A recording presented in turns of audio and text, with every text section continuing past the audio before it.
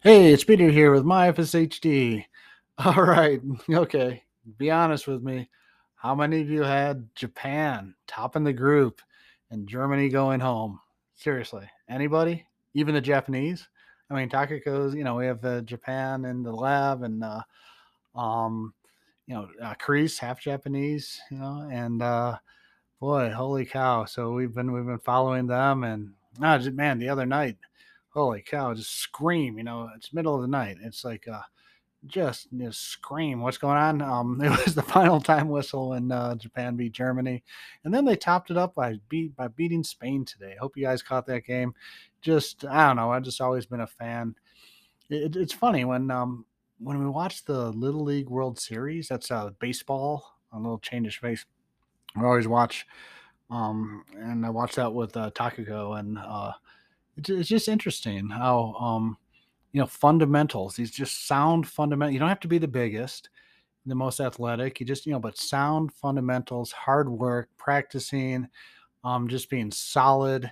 It's not the flashiest, sports, but yeah, you even take some of the professional ball players that have come over.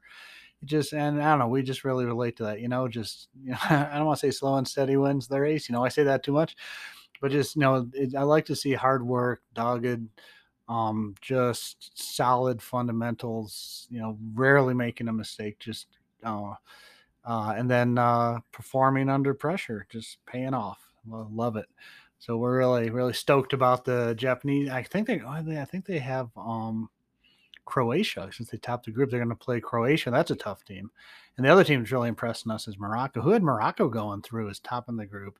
Um, Holy cow! And then Belgium going home, really, and Germany going home. Man, interesting. And oh man, now y'all in Australia, your Socceroos. Well, they say it's the fifth most popular sport in Australia, and you're doing better. Well, I don't even think it's the fifth most popular sport in the U.S. Um, but anyway, it's interesting. We'll see. England made it through, and I don't know. Did they score a goal in regular play? I don't know if they did or not. This could be the second consecutive tournament where they can't score in free play. Um, I tease. All right, but we got the Netherlands coming up, and it'll be interesting. Anyway, it's always a fun little diversion. We have an international group here in the lab, and UNR and science. Actually, just in general, science is just international. It's unfortunately almost everybody speaks English because it seems to be the language of science. We're fortunate. Um, so here at my FSHD, I got a treat for you today. I'm going to have a great friend of mine, Dr. Bob Bloch, is going to be joining us. He is the inventor of the human xenograft mouse model that we believe is the best model for testing FSHD therapeutics. Now, again, not saying there have been many versions of a xenograft. What is a xenograft? A xenograft, right? We're taking cells from one organism and growing them in another organism, right? You can have tumor xenografts, take tumor cells from a person and grow them in a mouse. That's a tumor xenograft.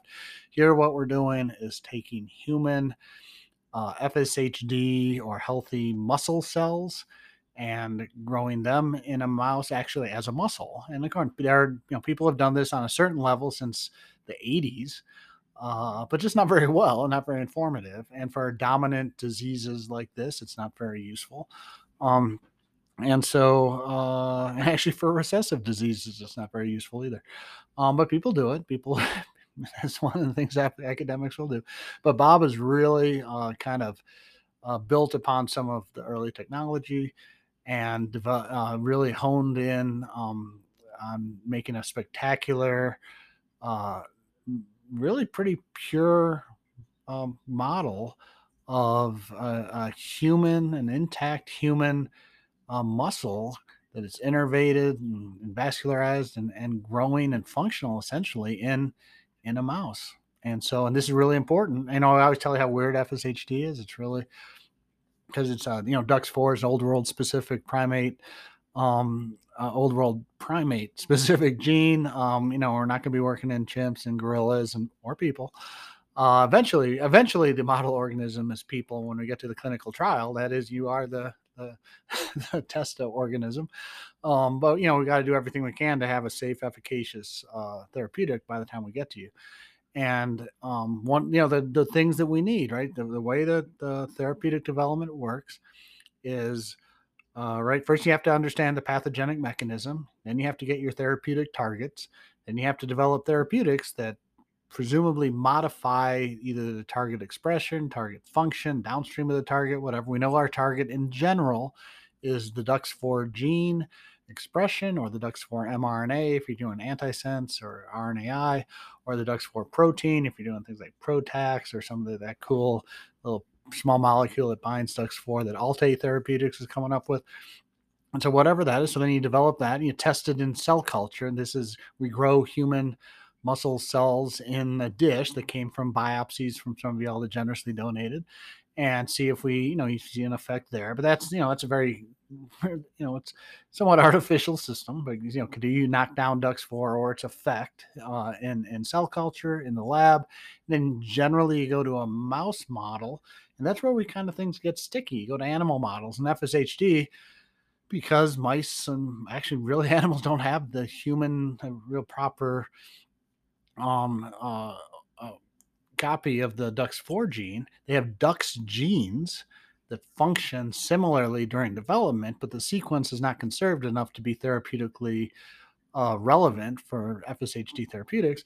And so then that's where we were stuck. And I've told you before, you can go back and see some early podcasts where we talk about the making of an FSHD mouse, where Takako made, we put in the human DUX4 gene into mice, and that's doing one thing.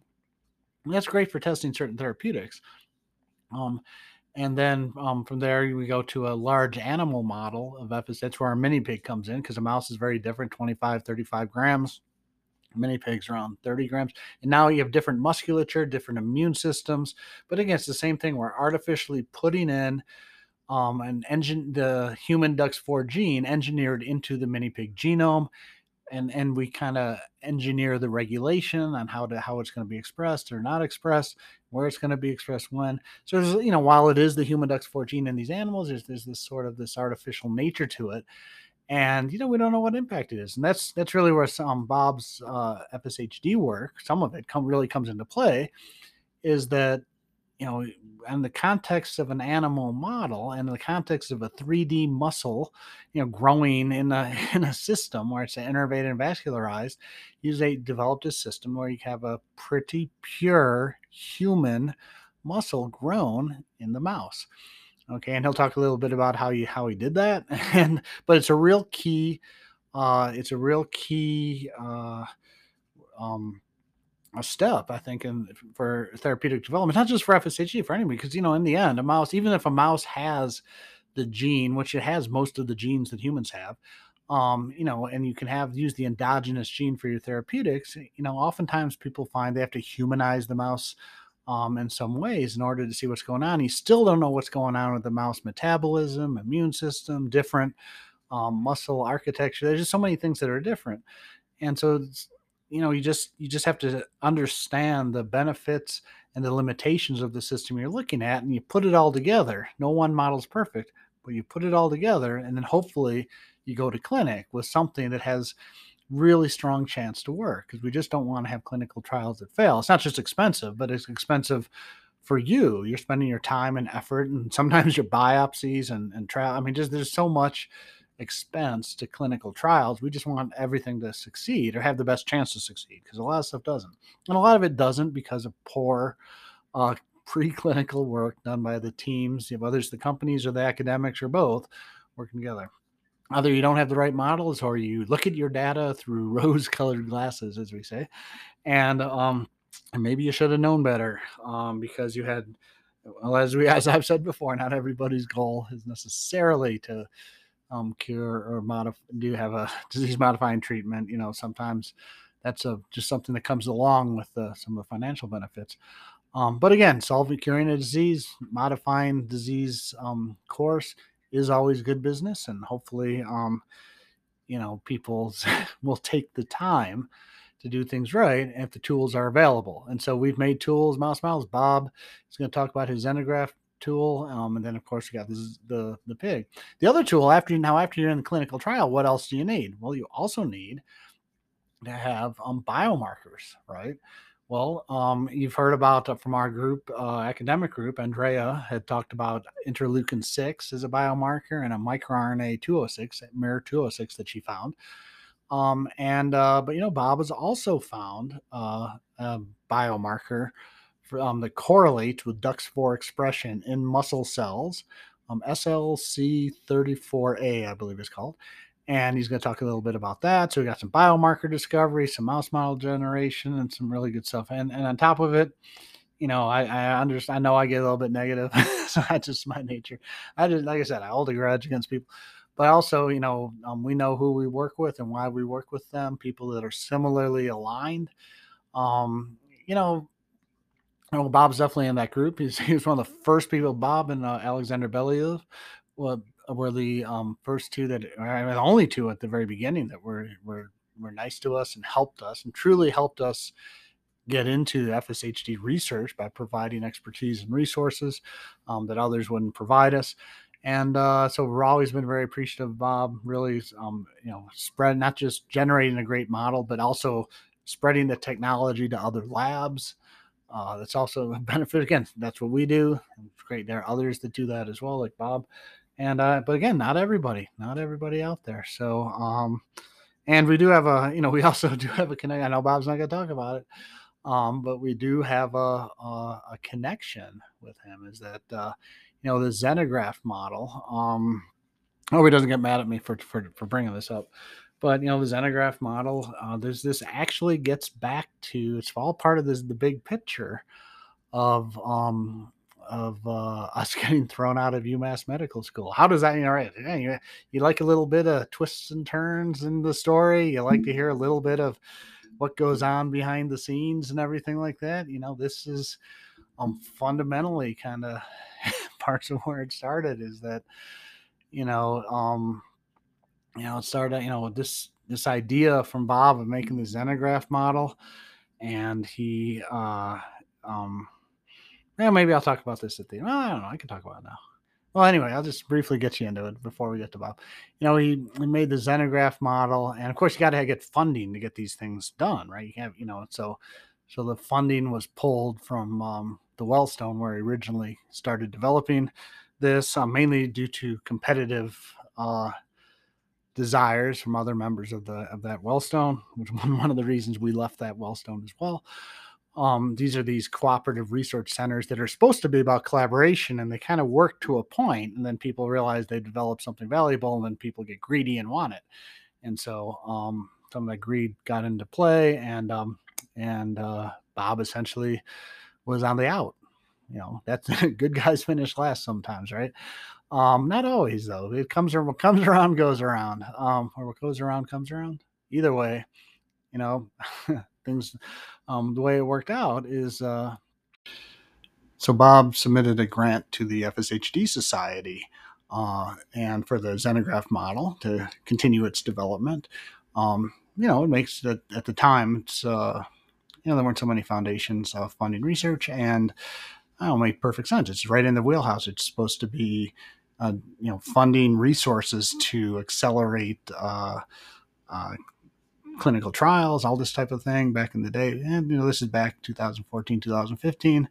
But the grant was completely rejected, with no explanation.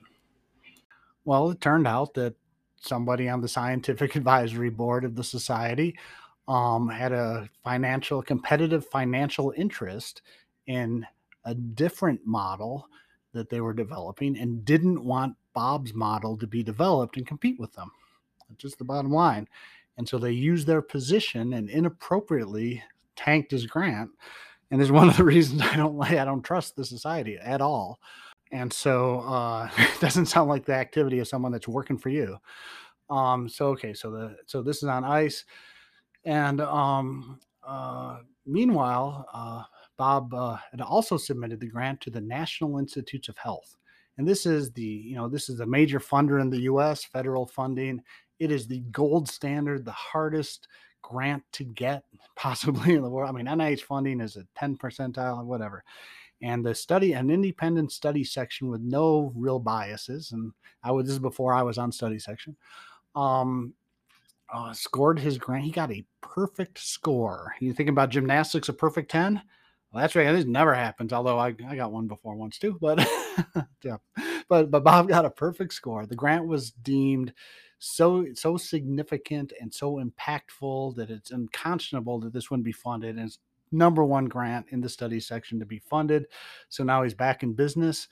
Which again tells you what happens when biases and competitive interests, again, a foundation with people on board that are, well, now they're not working for you. Okay. They're working for themselves and using their position to enrich themselves. And again, that's what I find unconscionable. But anyway, the system worked in the end because Bob got the grant. And this shows you how impactful. Again, so this is independent people saying a xenograft model for FSHD would solve so many issues. And so he got this. He doesn't pat himself on the back, so I'm gonna have to pat him on the back. That's a really amazing job to get a perfect score on the grant. Shows how quality of the science and how well respected he is in the field as a scientist. So what happened? Actually, there's a little side story, kind of did actually have an investigation. The University of Maryland checked out and said, what happened? And so they investigated and said, this sounds like found out what happened. We know that. I won't get into the details, but it was a kind of a funny thing. Think about this as a roundabout way to do things. The answer was that there was nobody violated any rules, even though that the grant was killed really just because somebody was competing with a member of the scientific advisory board's own research, and so they wanted to get rid of it. Um, so you say that should be illegal. That should be against the rules. And the answer was it's not against the rules. Not there, not at the FSHD Society, because they didn't have any rules. So that's the out. It's kind of like, well, you killed somebody. Yeah, well, yeah, you'd think that would be bad. But you know what? We don't have a rule against killing anybody, so yeah, it's cool. You'd be like, really? It's just like, but that's the cop out. No rules were broken because we don't have any rules. All right. You start to wonder why we work with some people and why we don't work with some people. Well, I'll tell you what, we sure as hell don't work with them. I don't know what the rules are now. I don't care. When somebody shows me they can't be trusted ever. But anyway, the system worked because Bob got his grant through NIH. And so he had that grant and he was going. But he had a collaborator on the grant. And this collaborator, interestingly enough, was also on the SAB for the FSHD Society. And now this is a collaborator that's working with him because this collaborator was a really good person and a really great scientist who's like, this needs to be done. So I'm still going to help Bob out.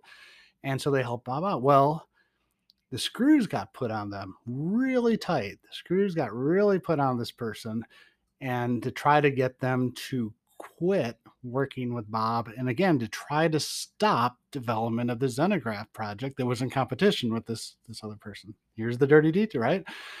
And so and I can tell you this because it's all true. Take me to court. I would love to air this out in court. So I'm not throwing names, but I'd love to put the names out there. I thought about it, but I won't. I won't. I won't. But many people in the field know who this is. But anyway, so the screws were put on this individual to basically leave the grant. So this person contacts me, and they say, Peter, it's just I just don't want to deal with this crap. You know how to do what needs to be done. Can I transfer my role on the grant to you? And that way the grant still gets done and all the pressure comes off of me. And I said, sure, no problem, whatever. And they did that basically because I think they do know my personality. You need somebody who's up for a fight, we're up for a fight. And so they were towards the end of their career and just didn't want to deal with this kind of political crap anymore. And it was just expedient. It wasn't worth it. It's a small amount of money. The main thing is the acknowledgement that this project needs to get done. The field needs this mouse model made. Bob's the guy to do it. Great guy to work with. And the politics that are trying to kill it, where they're trying to work around it. So we're like, cool, we will help you. Well, That's when the screws got put on me at UMass now, at UMass Medical School. All of a sudden, the same thing to me. Hey, you got to stop working with Bob. We don't want Bob, you can't work on this grant. And we had a, a big meeting about this, and they put the screws on me and said, either quit working with Bob or we're throwing you out of the Wellstone, and we're throwing you out, and we're gonna. And I said, and they said, stop working with your stop collaborating with these guys. This really good person that has helped you out and is developing a really important tool for the field, or else. and and I told him to go cram it with walnuts. And evidently I told him that in an unprofessional, inappropriate way, and strongly enough that they used that as evidence not to just throw me out of the Wellstone, because I refused to stop working with Bob and wanted to continue working on his project and development of the model. But they said by doing that, I was undermining these people at the Wellstone, and that I had professionally embarrassed them with what I had done in a closed meeting that was supposed to be where we air all our grievances. Again, you can't trust anybody. Hey, we're gonna have this closed meeting where you can say whatever you need to say so we can hammer it out. You say what you mean to say, and oh my God, I can't believe you said that. You're out of here, pal. You embarrassed somebody. Yeah, telling the truth embarrasses someone to such a point that they're humiliated professionally. It's because they deserve it. But anyway, so now they're throwing us out of UMass, all because so you guys wonder why I'm angry. You wonder why I support the people that work with us more. I mean, we have loyalty to the good people, and the hell with the bad people. And you know what? And some of those bad people not want to be super friendly with me because we got pigs and we got other cool tools. All of a sudden, no, we didn't mean it. Well, we'll see. You know what? Yeah, we'll see. I don't want to. Again, they know I don't want to get in the way, but this is the kind of path. You wonder why things go slow. People, I tell you time and again, those that can be helpful aren't as helpful as they could be. And even worse, some of those that are supposedly helpful and telling you they're out there working for you are getting in the way. Okay. And for reasons that have nothing to do with helping to cure FSHD.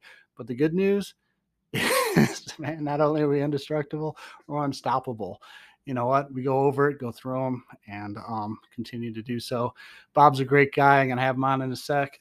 It's a fantastic researcher, a muscle biologist, biochemist, cell biology, spectacular career at the University of Maryland School of Medicine. And you know what? He doesn't back down either. You know what? He pushes through, and I give him all the credit in the world, because the xenograft model for FSHD is a key to getting good therapeutics and the best therapeutics to clinic and to you. Okay. And you know what? People tried to stop him. They lost in the end. Okay. So the good good guy wins in the end. Okay. So that's the take, but man, it's not an easy road. That's why I tell you, boy, it's the book's going to be called War. I was thinking about the book that we're going to write at the end is War, how FSHD was cured in spite of all of those trying to help. Something along those lines. That would be my book, man. Not as good as Carice's book, CRISPR Evolution, but almost.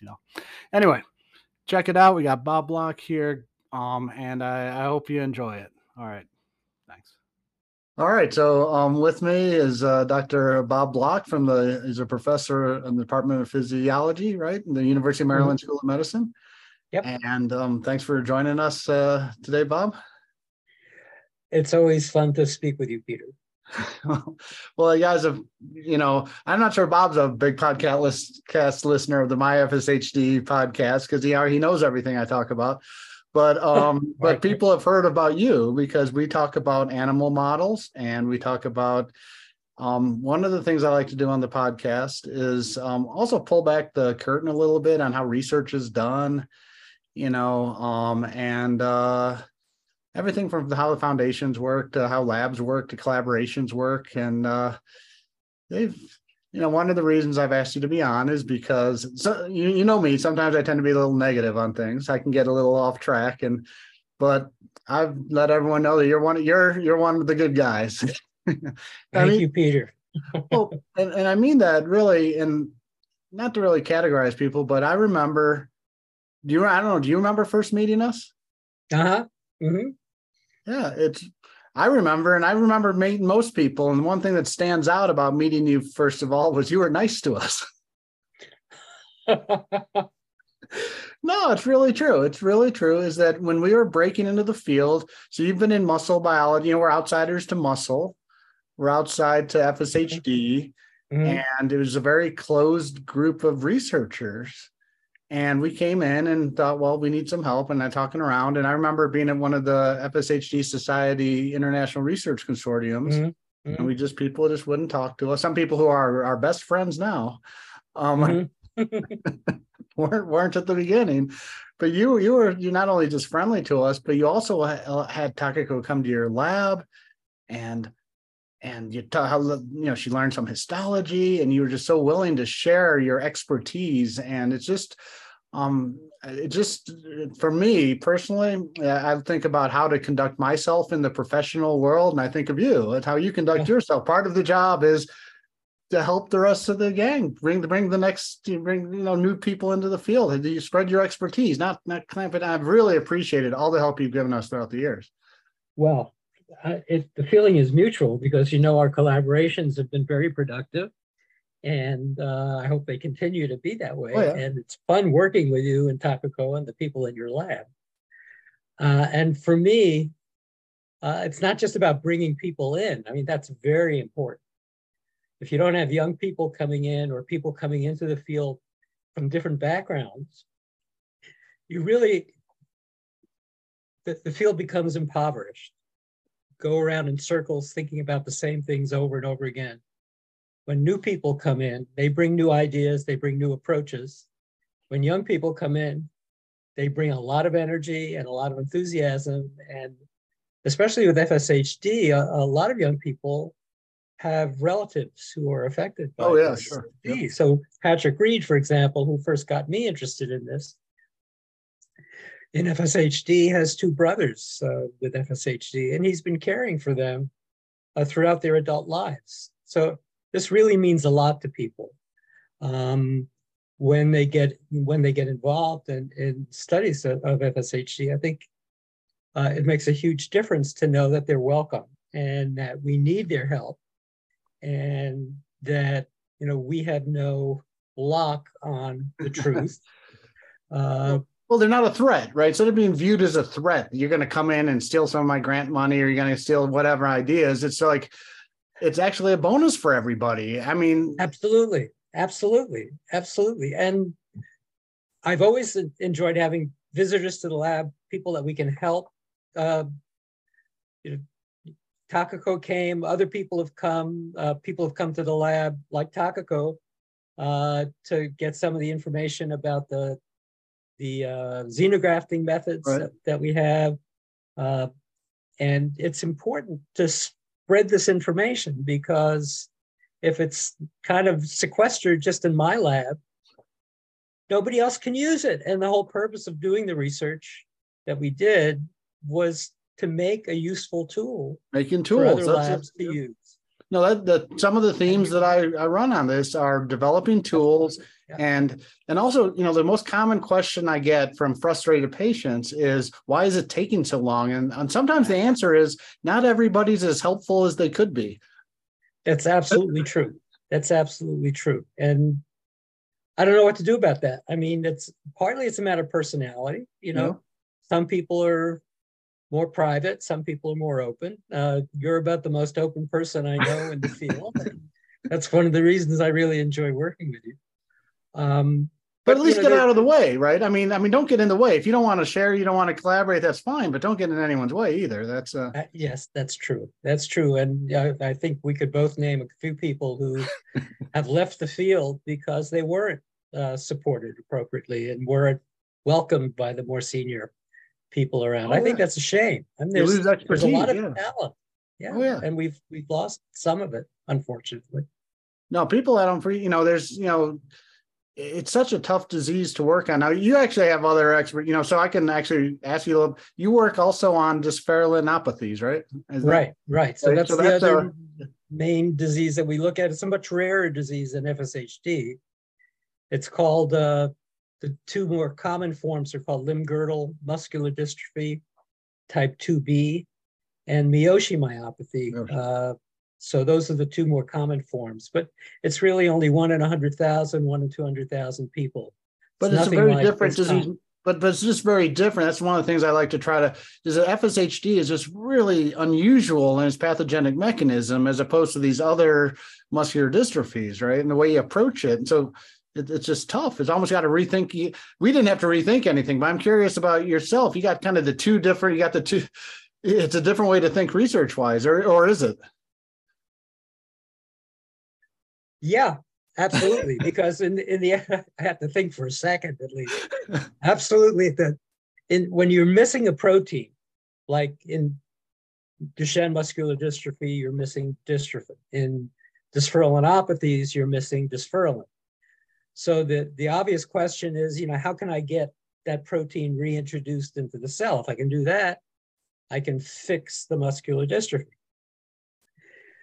Unfortunately, in muscle, a lot of the proteins are quite large, so you can't use normal gene therapy approaches, at least with the vectors we have now. And so people have been thinking about ways of finding mini proteins or fragments of proteins.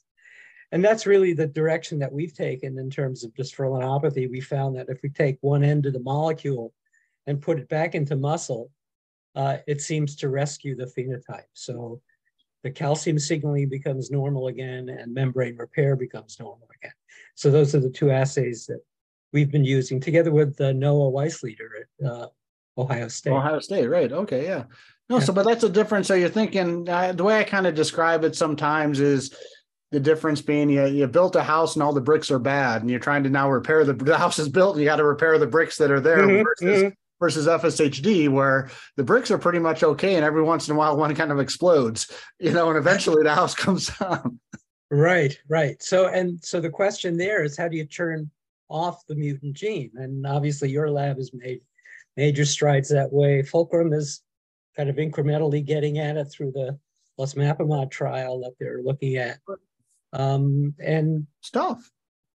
It is very tough, especially when it's an epigenetic phenomenon as well as a genetic phenomenon. Yeah. So that's the other answer. Why does it take so long? It's because science is hard. I mean, it's just, it's just, really, it's just, lots of things can go wrong. It's the scientific method. It's not, you make a hypothesis, you test it out, and you analyze the results, and you readjust as you go. That's just how science is. And yes.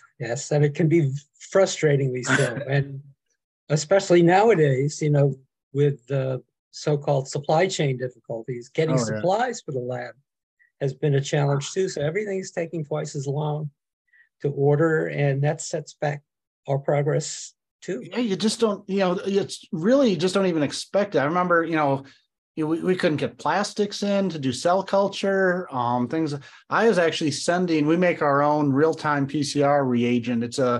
It's to explain to everybody, when we check gene expression levels, it's DNA to RNA to protein in general. And we look at how much RNA there is. That tells us how active a gene, kind of a readout of that is. And we have an assay to detect that. And when COVID came on, that was just gone. I mean, everybody was sending that, the real-time PCR, that the detection part of it was used for some diagnostics and some screening and some stuff. And you couldn't get it. I make my own, but I was actually sending that around the country to some lab. I actually sent some to Mass General. It's to a clinical lab.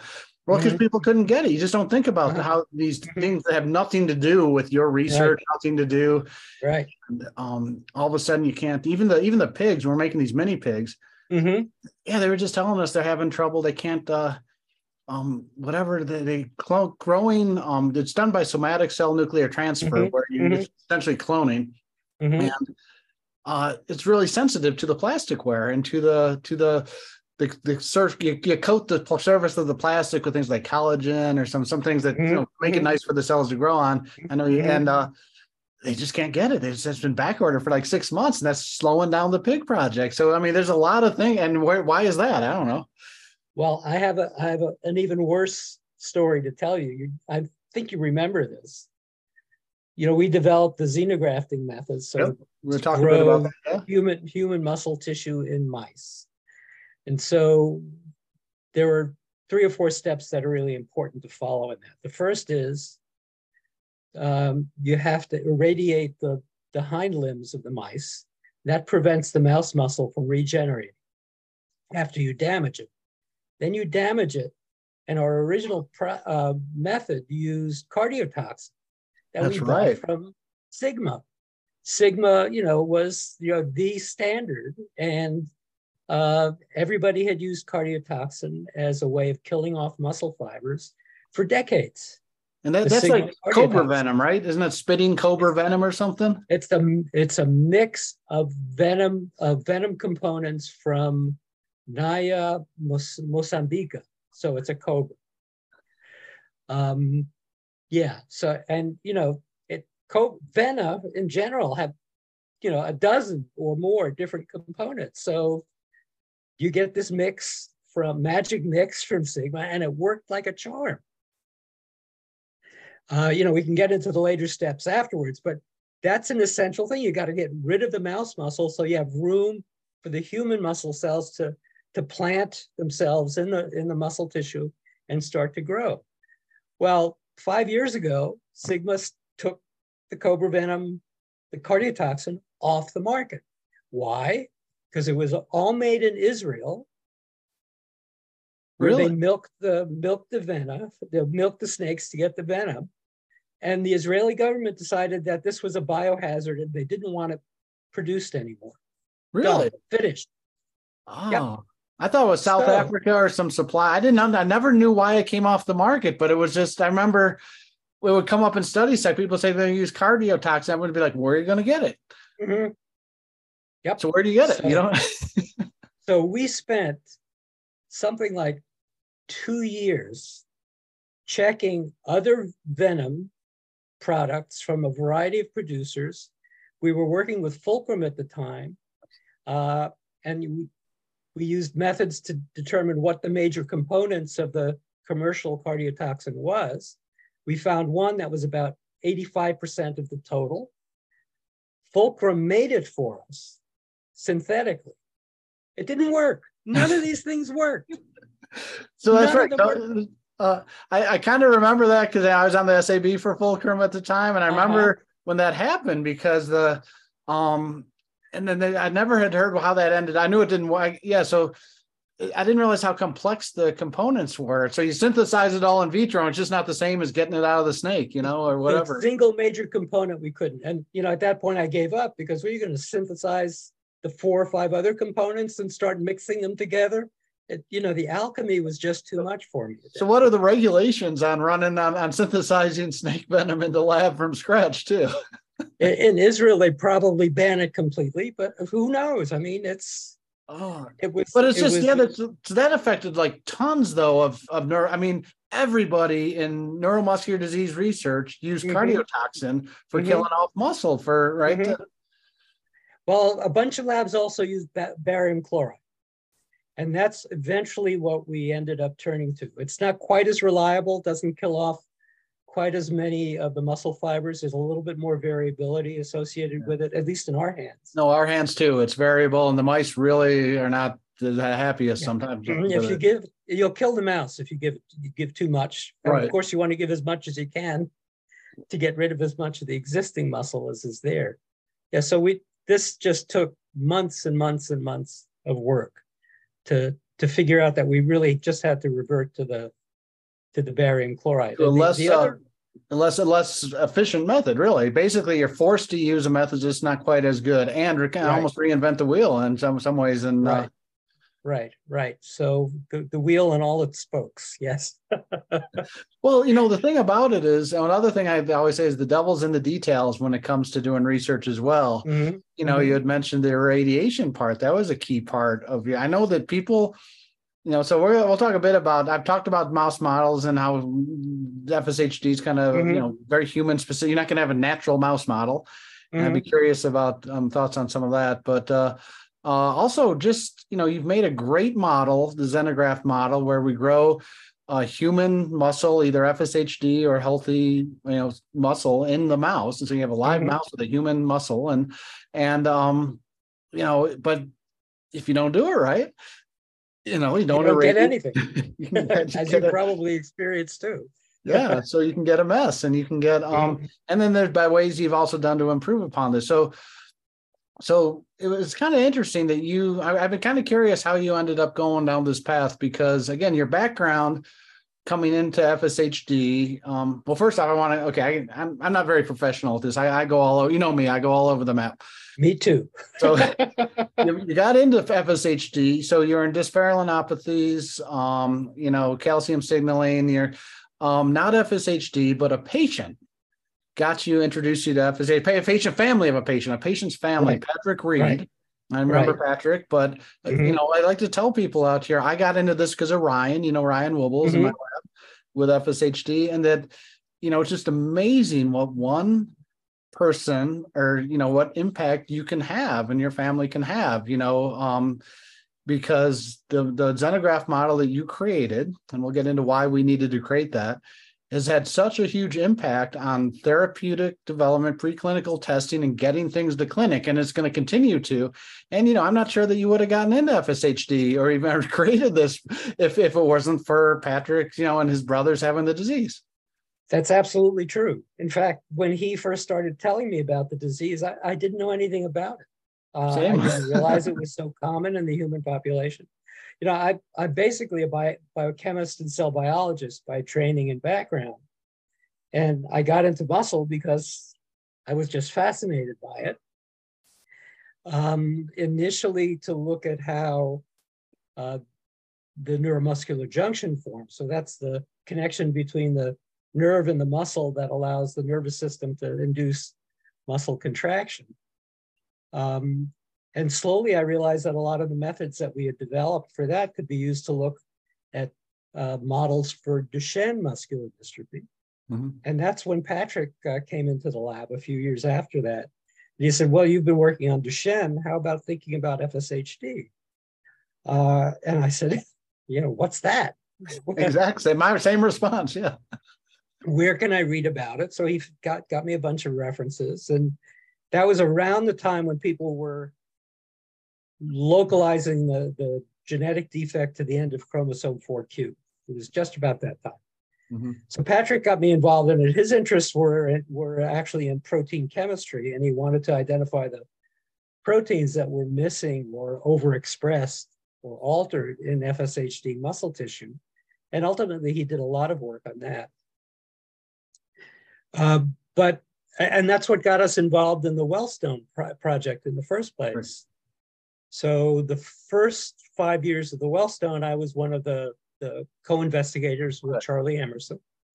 And the main goal of the Wellstone, technically at least, was to produce a bunch of cell lines that the field could use to study the disease, because they weren't available back then. But there were just no reagents. I remember getting into FSHD. Yeah. There was, unlike Duchenne or any of these others where they had mouse models for 20 years, or actually I think some of these congenital mouse models have been around since the 50s, natural mouse models, dog models, all sorts of stuff, cell lines from patients, natural history studies, all of this stuff. And FSHD had nothing.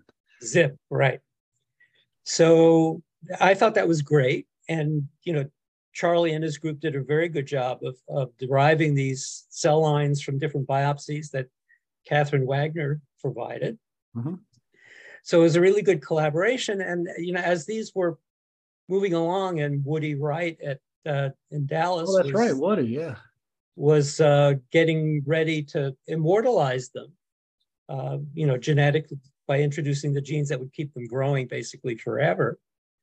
I just popped up at one of our annual meetings and said, look, we're using methods in my lab that will prevent muscle regeneration and kill off muscle.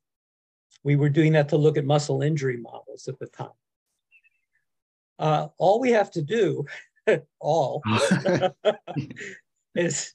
Spoken like a PI, a true PI, all we got to do. Right. All we got to do is take those, do the same thing with mice that we're doing with rats, and then put in the cells that you guys are developing. That's all we have to do. So everybody kind of nodded and said, yeah, maybe. But it stuck in my mind that this would be something that would be really valuable in the long term, because it was before any of the mouse models came out. And it would be great to have actual methods to generate human muscle tissue in an experimental animal, not just for FSHD, although that was our primary goal at the time, but any muscle disease. Well, so it's particularly important for FSHD because, again, I being on study section, looking at grants. I mean, basically, you have a mouse. So the Duchenne mice have dystrophin, very similar to human dystrophin. You mutate the dystrophin, you get a Duchenne phenotype to some degree, and dysferlin almost every other gene that you got in humans, right, is going to be most of the. You're not that far from a mouse, except for FSHD, and except so there's no natural model because it's just that old world primate specific, and so there's just no. So while it's always good to have human muscle for these other diseases, ultimately, because a lot of things I think do fail because there are enough differences between mouse and human, obviously, that's why they're mice, and that's why we don't have tails, right? That's why. Although some of them may be more clever, I don't know. You give and take on some of these things, man. You get to think that after a while. Huh? Yeah, you pay enough attention to the news, you kind of wonder whether you're like, maybe the mouse maybe got a good thing going. But we actually gotta grow. How are you going to grow, or have a mouse? Because even, honestly, even the transgenic mice we've made, and if you guys are interested, go back to like one of the early episodes, episode 4, I talked with Takako about the making of FSHD mouse, transgenic mouse, where we put the human DUX4 gene into the genome of the mouse and you express DUX4, but that's still an artificial context. FSHD is an epigenetic disease. We actually don't really understand everything that controls, or even most of what controls the endogenous human locus. And so at the end of the day, if you want to study how DUX4 is regulated, or you want to target how DUX4 is regulated, which is what Fulcrum's proposing and presumably doing with their P38 inhibitor, you have to be in a human cell, or you just don't know what you're missing. And so you really basically filled an enormous gap in the field by going down. In some ways you feel like, why didn't anybody else think of this? Or oh well, I mean, I think other people did think of it. They just weren't doing it the right way. For not to fault them at all. We were lucky. We kind of came at it from the experience we had with muscle injury, and finding that muscle recovers from injury in different ways, and that you can prevent recovery after a certain injury by irradiating the muscle. So we had that background already set. Other people have been injecting dystrophic cells, muscle cells into mice. Helen Blau did it, decades ago. Peter Kim tried to set up a whole clinic, I think in Tennessee someplace, where he would treat Duchenne kids with myoblasts from healthy individuals. Oh, sure. Yeah, People have been trying to do this for a long time. But our goal really was to get pure human muscle fibers. It wasn't to get the mixed fibers that Helen Blau found, or that other people had generated too. Jacques Tremblay and his collaborators in Canada. Other labs had been, and the French labs also, Vincent Mouly and his collaborators. So let me just explain to everybody listening here, if you're not familiar with the muscle. So, skeletal muscle is multinucleated. Basically, when you have cells fused together to make these multinucleated fibers that is going to be your skeletal muscle fiber. And if you have a mouse cell and a human cell are more than happy, and they will actually fuse together. And so if you take human cells and just inject them into a mouse, well, first, there's a couple of caveats. You take human cells into a mouse, you end up with a mouse-human hybrid, and who knows what effect that, especially if you're looking at a healthy mouse and a diseased cell, and you put the two together, you're kind of fixing it already artificially. So that's not a great system. And the other thing that you guys all need to know is, when we get, if you've participated in these programs, first off, thank you. Oh my God, I've seen muscle biopsy. Have you seen a muscle biopsy from a person? Even a needle biopsy? I don't know. Thank you to everybody who's had one. Have you had one yourself? I have had one, yeah. Oh man, I volunteered to be a healthy control. My haplotype's no good. I'll still do it, but I've seen a few of them. And those of you that have participated and given muscle biopsies to whether it was the Wellstone at Johns Hopkins or around the country or anywhere, I mean, you guys really that's really getting in the game. More that power is, to you all. Thank you all yeah. Yeah, very you're much. making that is so important. And our goal is to make sure these tools now are widely used. And so Mhm. so what Bob had mentioned about immortalization. So when you take primary cells, these are cells just directly out of you. They only divide a really kind of relatively small number of times before they basically can't divide anymore. And that's because your telomere, your chromosomes are linear. And every time you replicate, they get shorter and shorter and shorter. And at some point they're too short and they basically, the cells go senescent and stop replicating, or they could die. And so a really brilliant scientist who unfortunately recently passed away in the past year, Woody Wright. Woody was just a great, I actually got to meet Woody a few times, great guy. And he's a telomere expert. I mean, he was kind of Mr. He and Woody, and who else was down there in Texas with him? It was Jerry Shea. Jerry Shea. Jerry Shea, the two of them just did some great telomere work and immortalization work. And Woody was a really great guy. And he was immortalizing these primary muscle cells that were obtained from these from you all who donated, and so that we'd have an unlimited resource. And so because then you could just keep culturing them if you do it right. Again, they're going to get old eventually to some degree, but you get a lot more culturing, a lot more number of cells, so that you can. And this is important when you do your experiments, because if you're doing a drug screen or you're doing a knockdown with an antisense, or you're testing something in a mouse like Bob's xenograft mouse, if you have to change the cell line every time from a different patient, that's a variable that you throw into the experiment, and you're just not exactly sure what you're looking at. And so to have be able to test, 1,000 tries in the same cells from the same person, it's really valuable. Or to have a bunch of mice. And so immortalizing was really great. And that also highlights what the Wellstone originally was supposed to be. I'm not sure what it is now, but originally bringing experts together, bringing people from, to kind of synergize and stimulate collaborations that maybe wouldn't have been there otherwise. And so you and Woody got together, and he made some cells that came from Catherine and Charlie, immortalized them, and then you're going to use them to make mice. And the key to the mice is, because they're immortalized cells they're going to be human, and you're going to be able to make as many of them as you need. It's time consuming.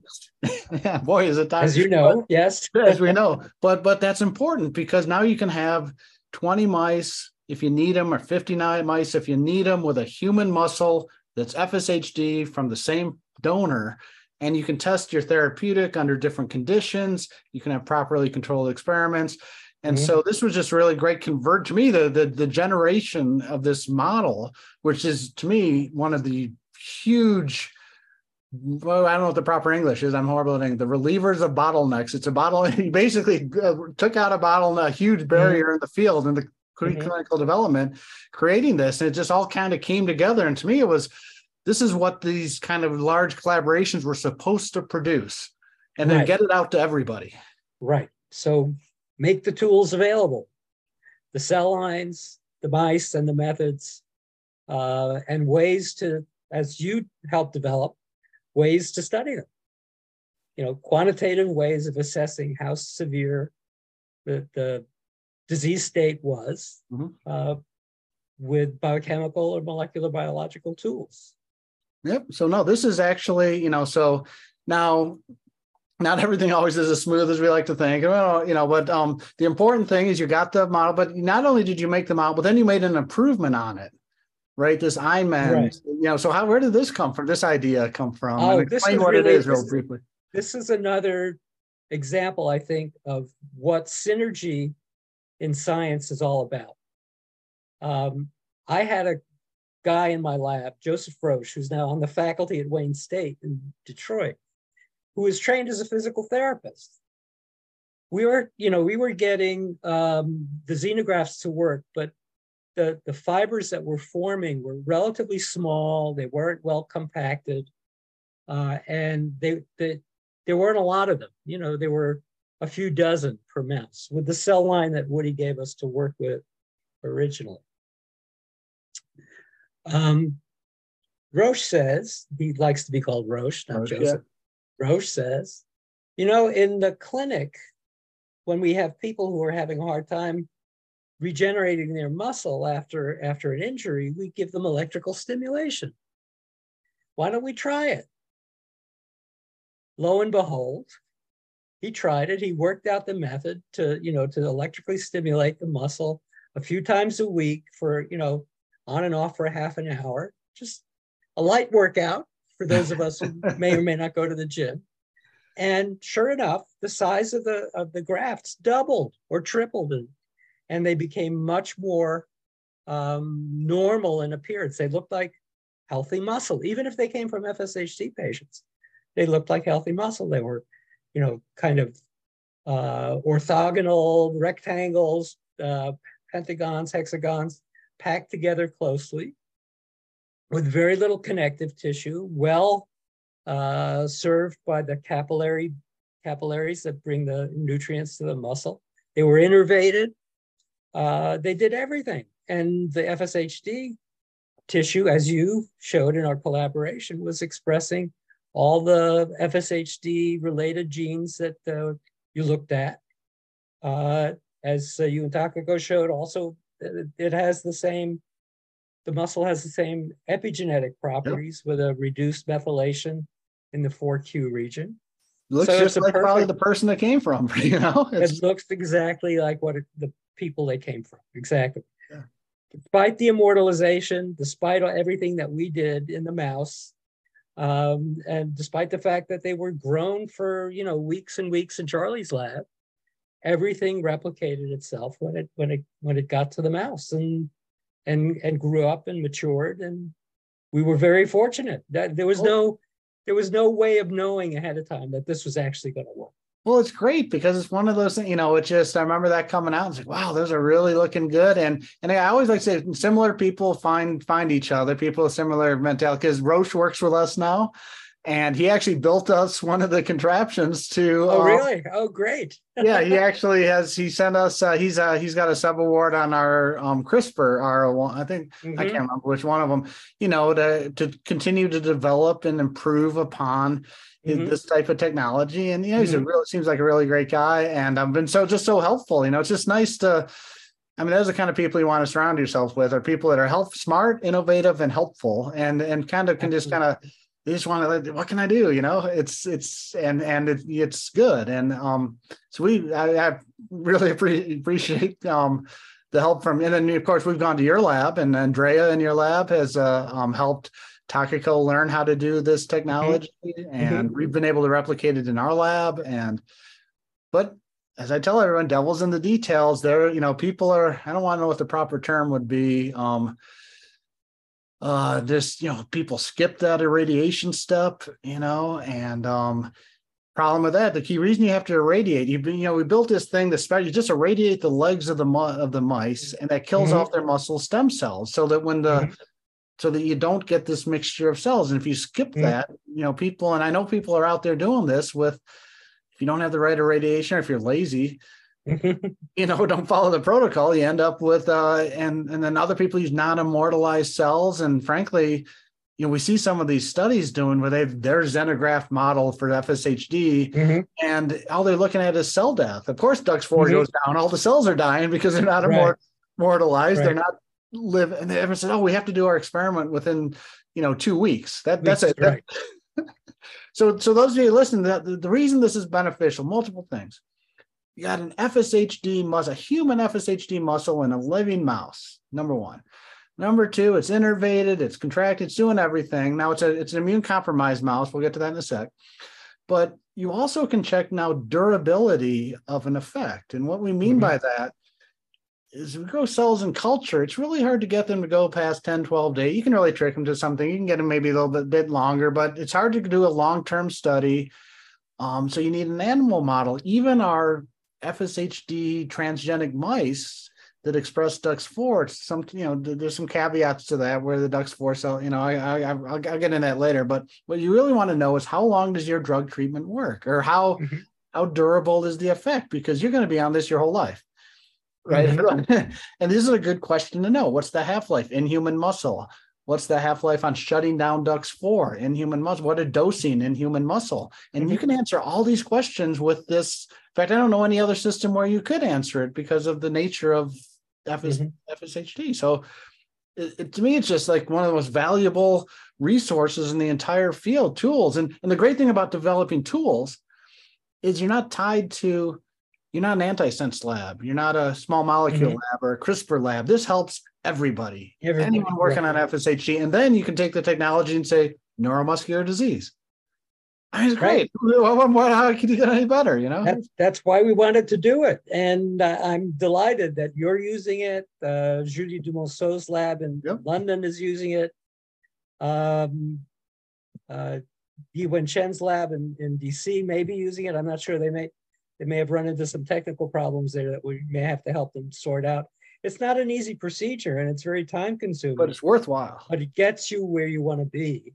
But that's what you want to do. And this, we use the Japanese method of, it's funny. I don't know. You probably didn't catch this. Just before this, we just watched Japan beat Spain in the World Cup. By the way, I can date this. Wow. Yeah, 2-1. They came back with 2, and all you heard the whole time was how tenacious the Japanese were, and they were just just hard work, and it pays off, and that's what it is. You don't need to be flashy. You don't need to, and I think in science, that's, just keeping at it and doing the hard work because the devil is in the details. What is the point in making a half-ass model and using it and not getting a real result? I mean, it takes a little bit more effort, but to have a really good model where that everything is as best as it can be to test your therapeutic. I mean, ultimately, you're going to a clinical trial. I mean, why start cutting corners? Do it right. Right. Absolutely.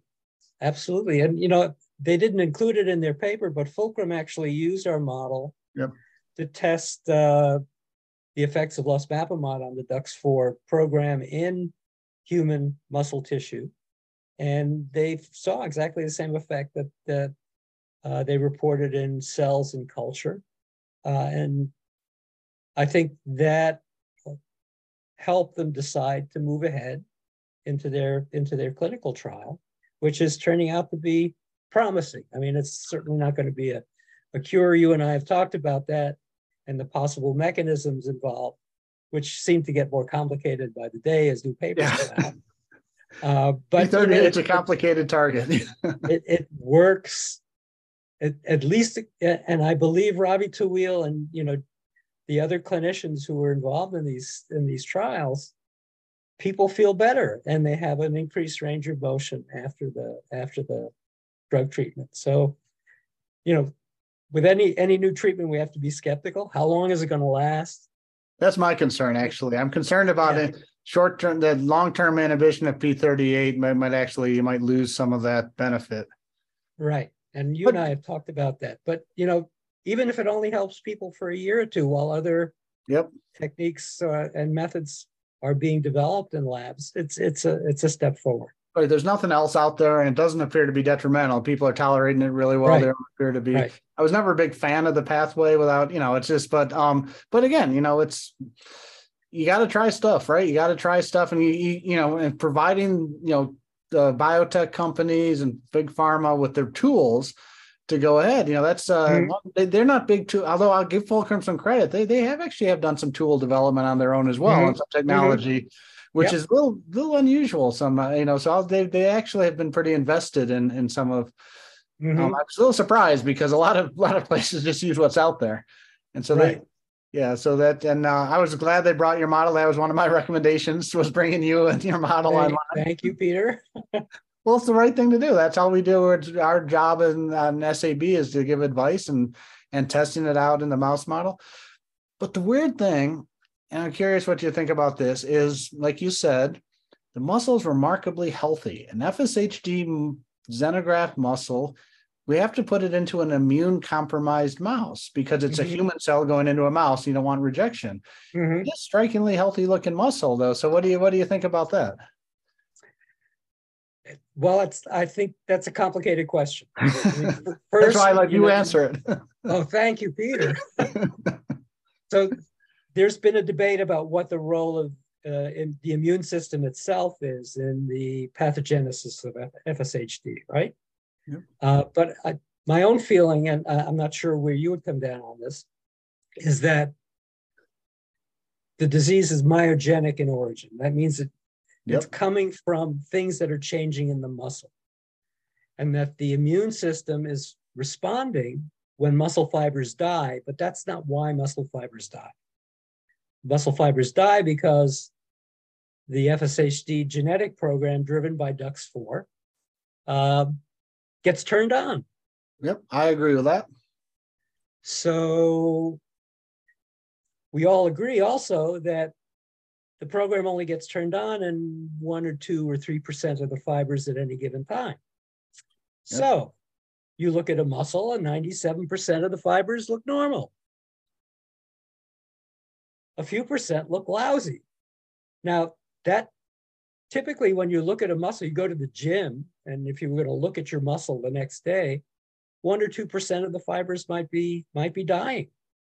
There's normal turnover of muscle fibers that's related to usage to a certain extent. But in FSHD, when things go wrong, it's higher than that. It's maybe 3%. So, and it happens even if you're not using the muscle.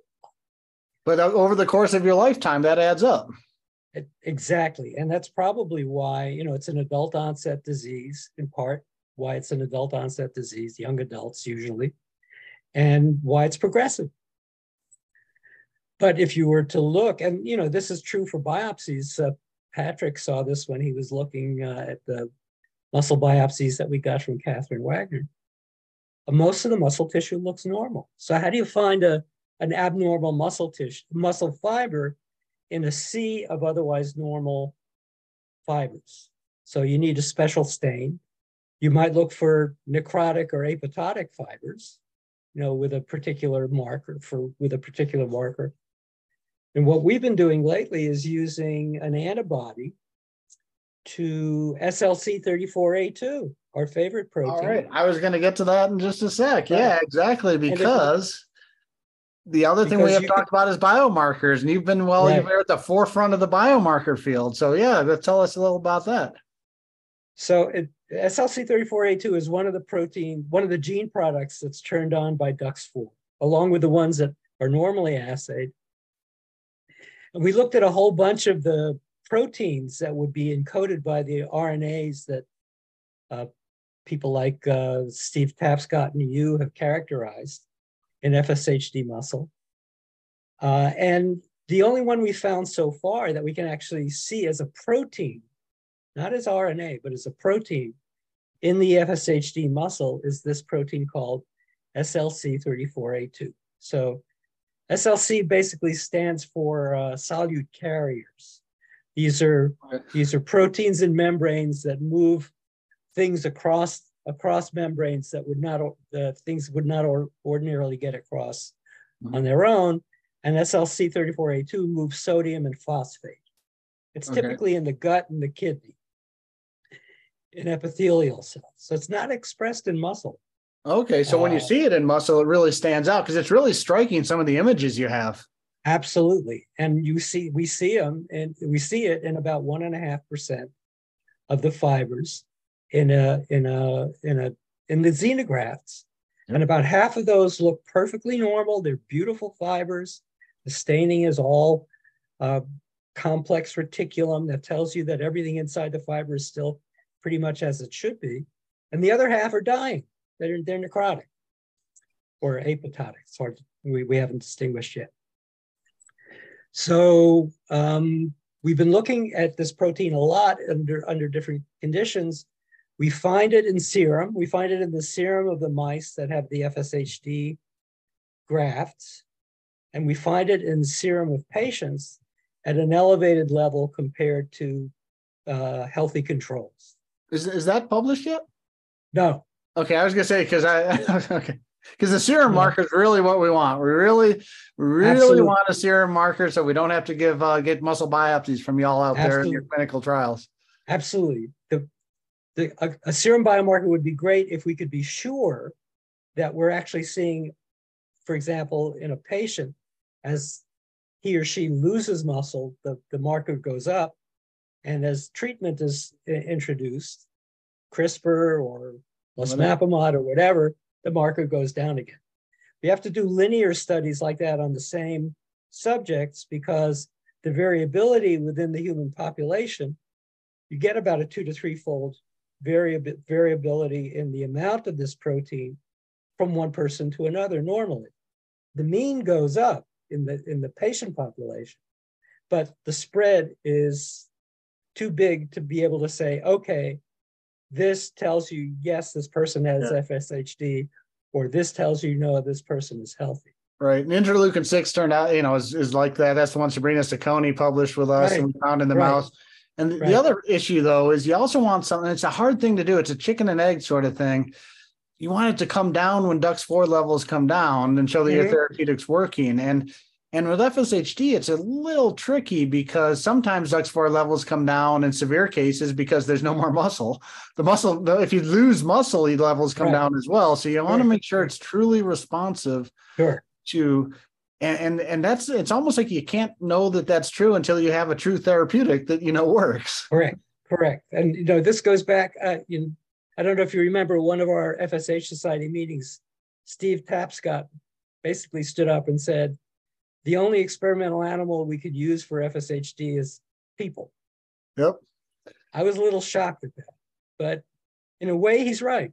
I remember that. Actually, I tease him about that all the time. I don't tease him, but I Yeah. actually point that out because that's not really, because at the time I thought he was just being kind of an ass. I thought he was just kind of flippant. And he's just kind of like, hey, you're just going to have to cure somebody before we can answer these questions. You're like, Mm-hmm, but the mm-hmm. more you think about it, it's kind of like, actually, it's a, Yeah. It can work in all our experimental models, but will it really work the way we think it's supposed to work when we get it into the patient? This is true for everything oh, yeah, that's yeah. Until you cure the preclinical to person. clinical. So, We've but cured mice like with right. FS, The field cures mice all the time, all different diseases. You cure mice. We got a lot of that's healthy mice running around. that's true. That's true, and it's created scandals in some cases where things have gone into the clinic with tremendous brouhaha and nothing works. I mean, Now, I've seen some where myotonic dystrophy, for example. I mean, no, it's that is my example I use. I've talked to the audience before about this, about how, in fact, that was so detrimental in the concept because I think the preclinical data in the mice was so convincing. It was the most solid stuff I'd ever mm-hmm, seen. I mm-hmm, saw it at the World Muscle Society and it was like, mm-hmm, wow. right. I think people stopped working on myotonic because it was done. It was answered. Mm-hmm, And then 3 years later, now the clinical trial was basically a bust. yeah.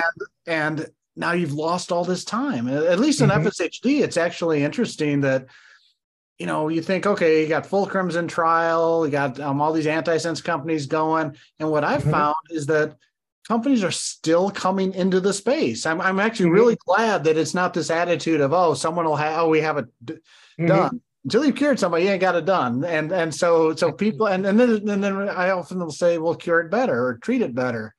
Mm-hmm, Not everybody's going to be responsive to every treatment. There's going to be mm-hmm, cost. There's going to be pre-existing conditions. There's going mm-hmm. to be all sorts of metrics, accessibility. I mean, gene therapy we work on, but man, outside of US and Europe, you're not getting gene therapy. Maybe in Australia, but I mean, most places it's cost prohibitive. You're not going to do that in Mm-hmm. South America. I mean, Mm-hmm. well, you may. I don't know. It's just there's just it's going to be beneficial to have multiple modes of or modalities of treating Absolutely. FSHD for Mm-hmm. different people and Mm-hmm. populations. And it's interesting, and it's no, so that's so your SLC, so we had so the biomarkers, so that's another case of the mouse. Yeah, your xenograft mouse really recapitulates FSHD. It's just in a Right. mouse. Human Right. FSHD, it's just fantastic. So one of the things that I don't think I've spoken with you about this before, but one of the things that we're doing instead of looking at population differences is, at least going back to the xenograft, looking to see if we can actually identify fibers in the mouse xenograft in which the DUX4 program has been turned on in a living mouse, not collecting the tissue and cutting pieces of it into sections and staining it the way we did before, but actually injecting the antibody to SLC34A2 into the mouse and then collecting the muscle tissue, or this is what we've done so far, collecting the muscle tissue and then looking at whether or not the antibody labels the cells when the fibers are still alive. Okay. Simultaneously, we're doing imaging of the whole mouse to see whether or not we can get a large enough signal to actually see the antibody bound to the small fraction of muscle fibers that are affected. That's been dicey because the numbers are really low, but we can see the fibers in the living muscle tissue. We can see healthy fibers where the DUX4 program is turned on, but everything still looks normal. And we can see necrotic fibers. So potentially, there are ways of imaging this in people in in these big imaging machines that they use that could actually be used to follow not only the progression of the disease by coming in with the antibody at different times and tagging it with different colors, but also by using it, sequentially with people to look at, does Peter's treatment work to knock down the number of fibers? Does Fulcrum's treatment work? Does Julie Dumonceau's treatment work? And so we're pretty excited about that. No, that's fantastic because that touched on a couple really important things. I mean, it's a disaster to take something bad to trial because you didn't look at preclinical data properly. And so now the trial was doomed, and that's cost effective and patient. But it may even be worse to have something that works that goes to trial and you don't have the capacity to determine that it works. Right. I mean, it's the same. And, it's just, and so understanding if that's probably the greatest thing we need to know is because, Fulcrum, my take on their trial, the phase 2B trial was, we don't know if it worked. To me, it's like the worst result. We don't really know if it works. I mean, you can make a case that it did. They saw some benefit on some assays. Of the other metrics, it didn't. And so if it says it doesn't work, okay, we're done. If it does work, you go to, it's just to have a clear-cut answer and to have this sort of squishy, well, it could be working. The problem with their molecular assays is that they didn't use MRI, magnetic resonance imaging, to direct where they collected the muscle tissue. Why they didn't do that, I don't know. I thought they were going to. I didn't because they didn't. No, it's just because that's what I'm part now of the Seattle Wellstone, and that's what they're doing is MRI guided, and we're doing gene expression and all these things on that. And so MRI, I thought everyone was doing MRI guided now, but if you randomly take, it's kind of a weird thing because oftentimes people take biopsy out of like the healthiest part to get muscle too. And I just saw, I don't know if you saw that, just something came. I haven't had a chance to see the paper today, but I saw something just got posted in PubMed about how from one of the Dutch groups about looking at MRI saying that the disease starts at the distal ends of the muscles, and then kind of works its way towards the center. But you often take the biopsy in the center of a muscle. So you could be just so if it's starting and then stopping, but you're missing that completely. You don't catch either. You don't catch the destruction or the benefit. Right. But taking tissue near the tendon is dicey. No, but MRI, I think the MRI stuff that's going on, and there's some great technology there. That may be a biomarker in itself, right? That's an expensive biomarker, but imaging to see, because again, FSH is so weird with a single muscle going bad here and there, and then it's really fascinating. But technology, again, people ask, when are we going to have a cure? You never know what technology is going to suddenly appear that relieves a bottleneck, Just think of where things were when you started in this field, and when I started maybe a couple of years earlier. We were on the wrong gene. We were working on FRG1. People are still working on FRG1.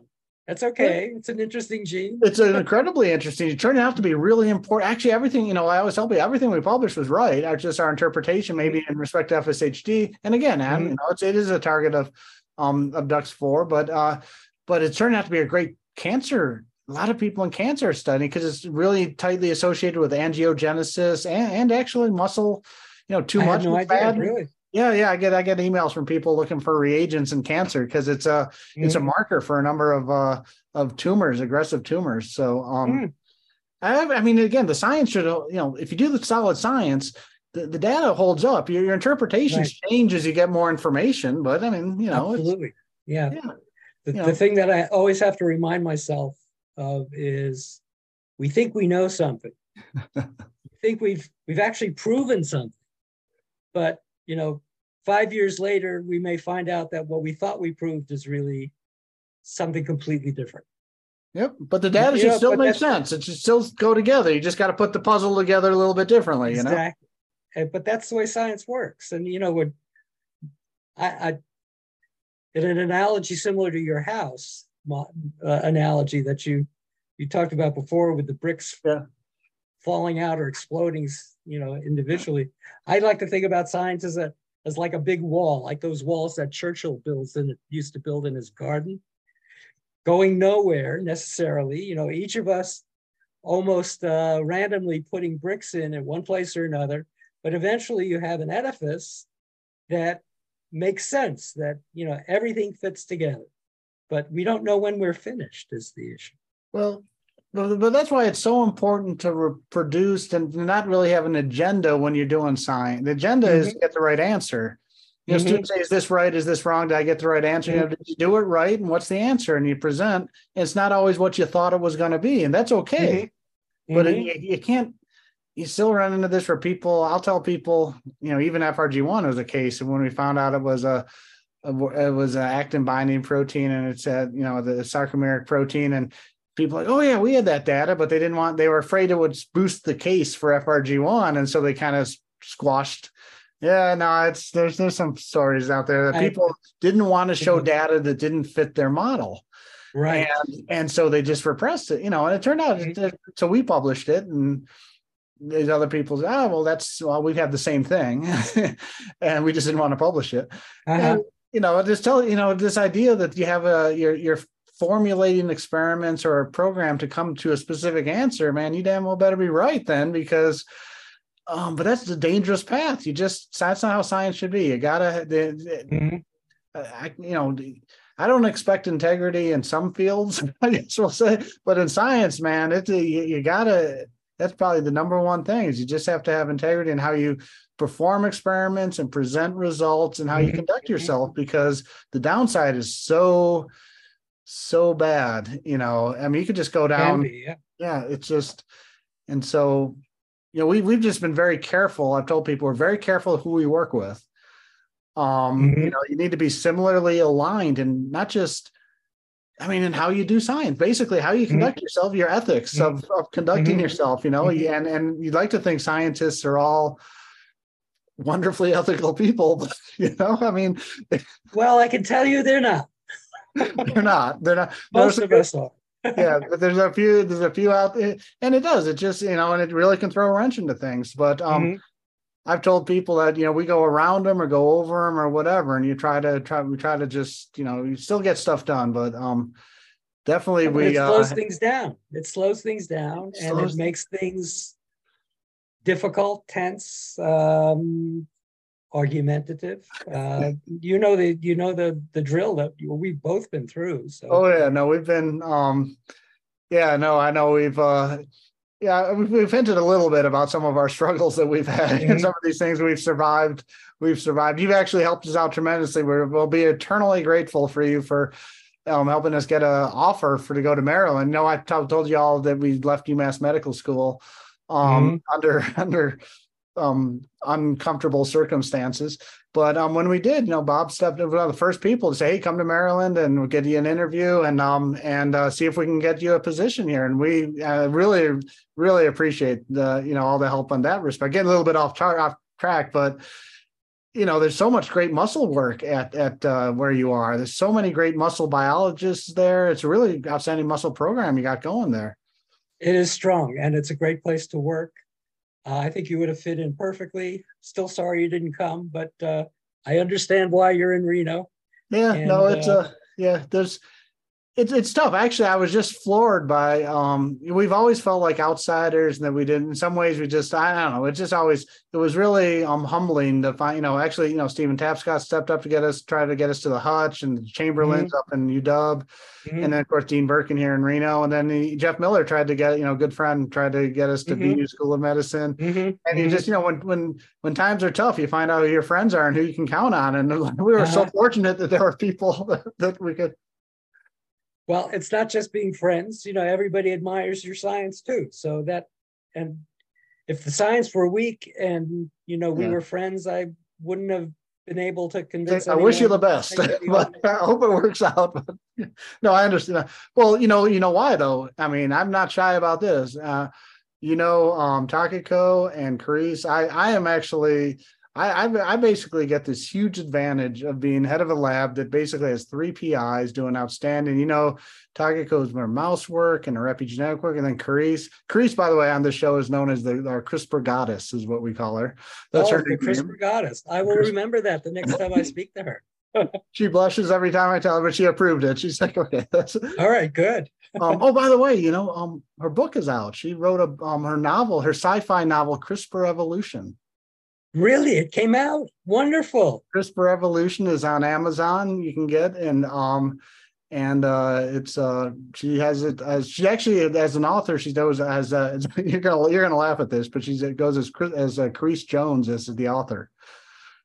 I know everybody gives it cross eyes and says it was I kind of floated that idea a couple of years ago when she was really worried about Carice Hameda as her author name and looking for common name. It's kind of a funny. I'm like, oh, use Jones. Jones, we can't get a more common name than that. And she's like, oh, I like that. And actually, she's got a couple of things published that way. That her Green-Eyed Monster is also that way. But it didn't occur to me people might read too much into. Yeah, I'll try not to. I don't think Takako would let anything like that go by. She knows. She knows. Not a huge fan. But anyway, but the CRISPR evolution. It's just really fun. It's it's sci-fi. I'm not sure if you're a sci-fi person or not, but Sometimes, yeah. I don't know. I just I'm not. I still got to get to reading Master and Commander. I feel horrible. Just like, You still haven't read that book? Oh my goodness. Ask Carice. I gave it to her too. She liked it. no, I know she does fantastic. She's a reader. Oh my God, I never do anything just for relaxing and just stepping back. But anyway, I guess again, my point was I have fantastic people, and really it's who you collaborate with, who you work with, who you have in your lab. And you've actually been blessed with some fantastic graduate students, and you have some senior people that have been with you a long time. I know. It's just you're head of a lab, but you're at the mercy of having your people. Absolutely. Yeah. And I am fortunate too. I mean, Amber Muller was an amazingly good graduate student. Maria Traficante now is working on the biomarker stuff. She's great. Andrea O'Neill, the lab manager, is, well, incomparable. I could disappear tomorrow and the lab could still run for at least 5 years perfectly well without my interference, because Andrea is there. No, that's exactly right. No one noticed. I can go away for 2 weeks. No one notices. It's just as long as I respond to emails here and there, nobody really notices. Tiger runs everyone just kind of they got everything going and doing solid science, but and then collaborate, and it is a collaborative thing. I was counting up one time that we maybe have like 16 or 17 collaborations around, so as much as, sometimes I get really, the guys that get you down, get you really, I gotta become more positive attitude, because we have so many groups. We work with Julie Dumonceau, just like yourself, and Alexander Belyaev, and there's just a lot of people all around the world that we work with that, right.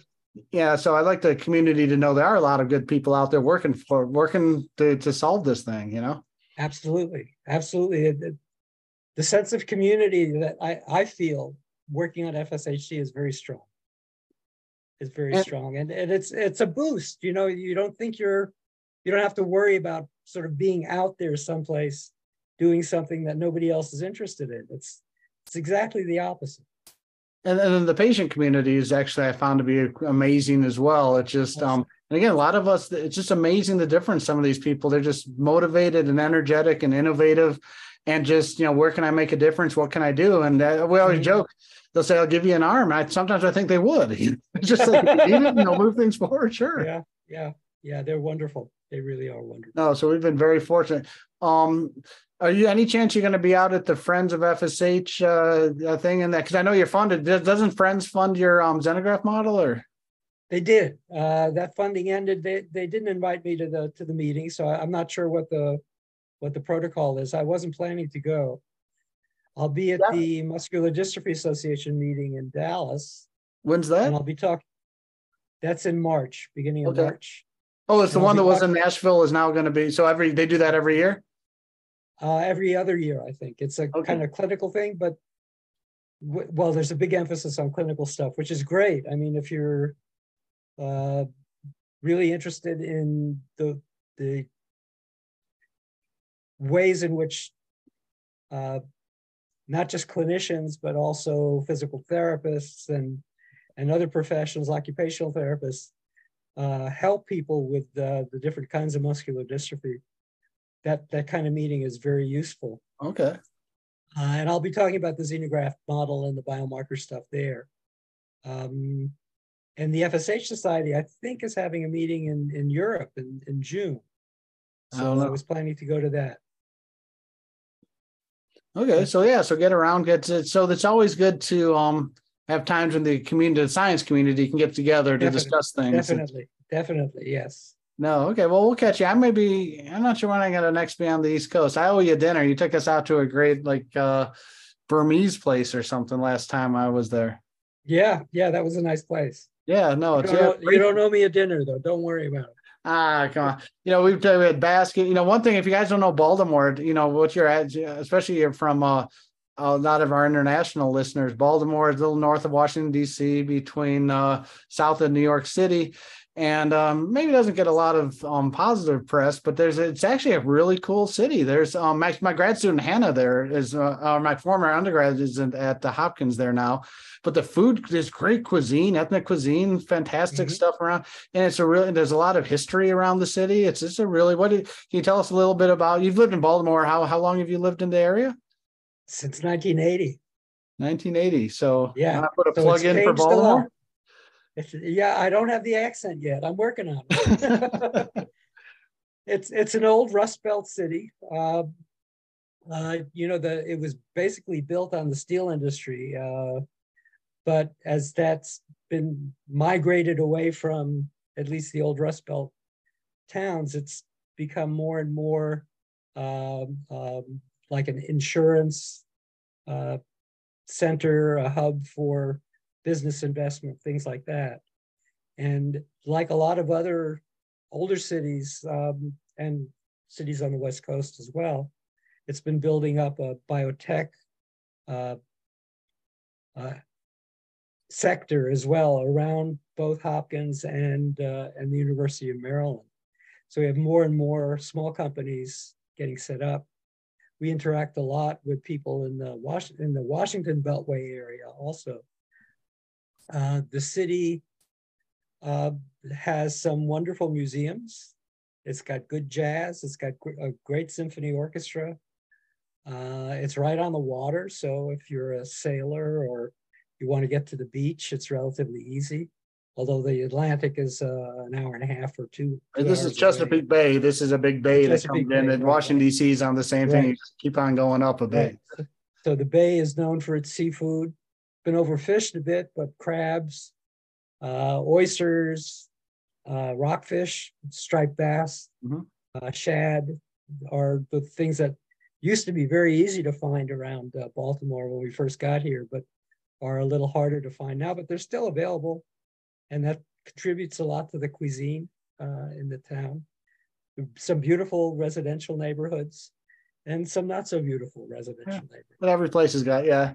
It's no, it's an interesting place, and I know that you guys were building a new building when we were looking there. There's a lot of really genomics going on. There's a couple of things. You had a lot of DoD work was going on for Mm-hmm. some volumetric muscle loss. There's just some really big It's just an interesting collection of the type of research that can go on there. You're like sequencing the genome. That's probably maybe the center of the whole, maybe the world, if not at least the U.S. of genome sequencing expertise there, and right. Probably Claire Fraser is there, and right. Her focus right now is mostly on the microbiome, the gut, and other parts of your body. Alan Schuldiner is still, who is a wonderful human geneticist who's interested primarily in obesity and diabetes. And he was doing a huge amount of sequencing with the Pennsylvania Dutch and Amish population that's just north of the city. He's moved to Regeneron, but he still has a small research operation going here. And so the combination of those two groups is, it is a very strong combination. Yeah, no, there's just always a really there's just a lot going on there I wasn't aware of, going on. It's just sort of just, we get a little bit of tunnel vision when we get focused on what we work on, but there's this. No, and they provide wonderful resources. I mean, when we were first starting to look at doing qPCR on our own before we collaborated with you, that we could have had all that stuff done in Claire Fraser's unit. We could have had a lot of the sequencing done in her unit also, but excuse me, it's more fun to collaborate.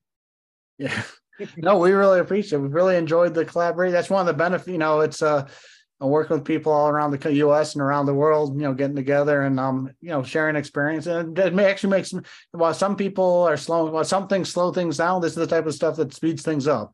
Absolutely. Yeah. Anything we don't have to figure out on our own is, that we can just tap into some willing expertise is fantastic. I can't even imagine if we had, I mean, yeah, your papers are great on the xenograft, but just if we had just said, okay, we don't want to talk to Bob, we're just going to do it ourselves and read the papers. Yeah, I mean, it's there, but it's so much better to be able to send someone to your group and just learn all the it's just like cooking, right? There's always these things that you just, right. It's just you got to be there and see what's really good. And it's nothing that you're hiding. It's just, there's things you don't even think about putting in. We do this just training someone in the lab, right? You just give them a protocol, it doesn't work. You go in and there's a little bit here, a little bit there, and you're so open to that. That was great that Julie's people are learning how to do this. So the models coming to Europe, and it just so for everyone out there listening, you've heard me. Sometimes people say that. Sometimes I vent my frustrations on here. Here I'm venting my enthusiasm for how science progresses and how FSHD is just benefiting from some really great people out here. So yeah, I don't know when we're gonna I'm not sure, but we need to have probably a science catch up offline, off recording line. Well, we should talk about the cell lines that you've developed, because I think the MTA was just approved. Oh, that did. And so I'll be in touch maybe next week, and we can talk about. So it's interesting. I know your shipping. Yeah, I will. So some of y'all listening, I know who you are. Some of you, it's participated. We, Bill Lewis III at UC Davis had a little biopsy program going where we got some new muscle biopsies. It's unfortunately a case of where we kind of had to reinvent the wheel. We needed to get some muscle cell lines made and then immortalized that didn't have some restrictions put on them that were put in place by some institutes that just, whatever. There's not everybody's helpful. But that's why Bill had set this up. And so some of y'all out here on the West Coast participated. We got muscle biopsies. Takako then grew the cells in the lab and we immortalized them. And now we've shown they can xenograft into the using Bob's system here in Reno. And we're sending them to Bob to have them go in there in Baltimore. It's important in science to have things replicated in different sites to see at the same. Absolutely. If it's only done one place, you got to take it with a grain of salt. That is true, because you really, the replication is a really important thing. And I remember some advice I was given. Oddly enough, Sylvain Vandermaal gave me this advice when I first came into the field. He said, "Follow the stuff that people follow up on." Basically saying that there's a lot of one-off papers. There's a lot of that's a polite way to say there's a lot of stuff in FSHD that can't be reproduced, and so don't waste. He's like, and and also to do stuff somewhat of yourself that you see out. Don't take anything you read sort of as okay. That's you have to just make sure that everything is on the line. I think we're getting better at that as a field. I think the science quality is going up. Absolutely, yeah, yeah, yeah, and impressive. But there was a lot of, it was really rough when we first got, and there was some stuff out there that was hard to replicate, but no, that's really, but that's, so this is what's happening to some of your biopsies out there. These are going to be tools that are going to be made. And you know what, I don't, whatever, if I had given a buy, you'd have a Pete mouse out there somewhere getting a therapeutic in a preclinical trial.